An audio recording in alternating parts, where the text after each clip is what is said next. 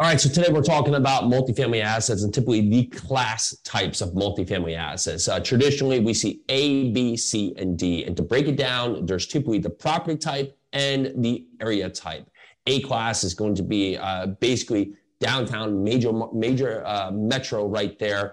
Your Miamis, your Chicagos, your Charlottes, your New York Cities, your LAs, right? Those are going to be major markets where you see a lot of money wanting to come into that market, both from here in the U.S. and from abroad that want to come into these major markets. When we talk about A property classes, those are going to be usually assets that are new construction or very well maintained, manicured. Now we have our B assets and B markets, and those may be some of the surrounding markets that are secondary markets that may not be your major markets here, but are going to support it. So some B markets might be still your Nashvilles or still your Louisvilles or some of the other surrounding markets that are within range of these major markets, but are not in fact at major markets. And we talk to B assets, they are in range of new construction, are still well cared for, but may not have, of course, the new construction element, but some of the amenities, some of the major upgrades, some of the elements that are now available today, but could be anywhere from 1990s all the way up to 2010s or 2015 range.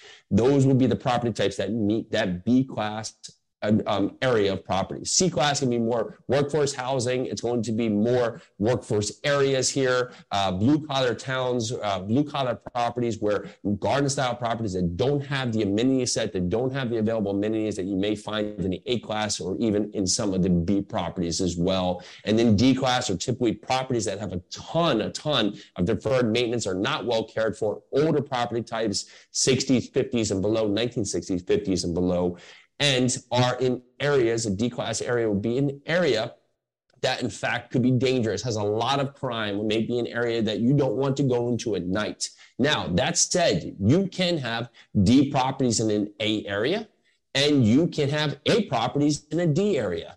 Ultimately, the goal for each and every one of us is always to find an area that is outperforming the asset that we can find. So if we can find a B or C property in an A area that gives us the opportunity to go and improve that property and bring it up to a better valuation or a better class to meet the area where it is. And so those are the same. Some of the big things to look out for is, can we find a property to meet the class or the area class of where it sits today? All right, so I'm Jason Rusi. Let's get out there. Let's invest in some multifamily. We want to help you do it. We want to see you do it. So let us know how we can help you. Hit us down there in the comments. Let's go.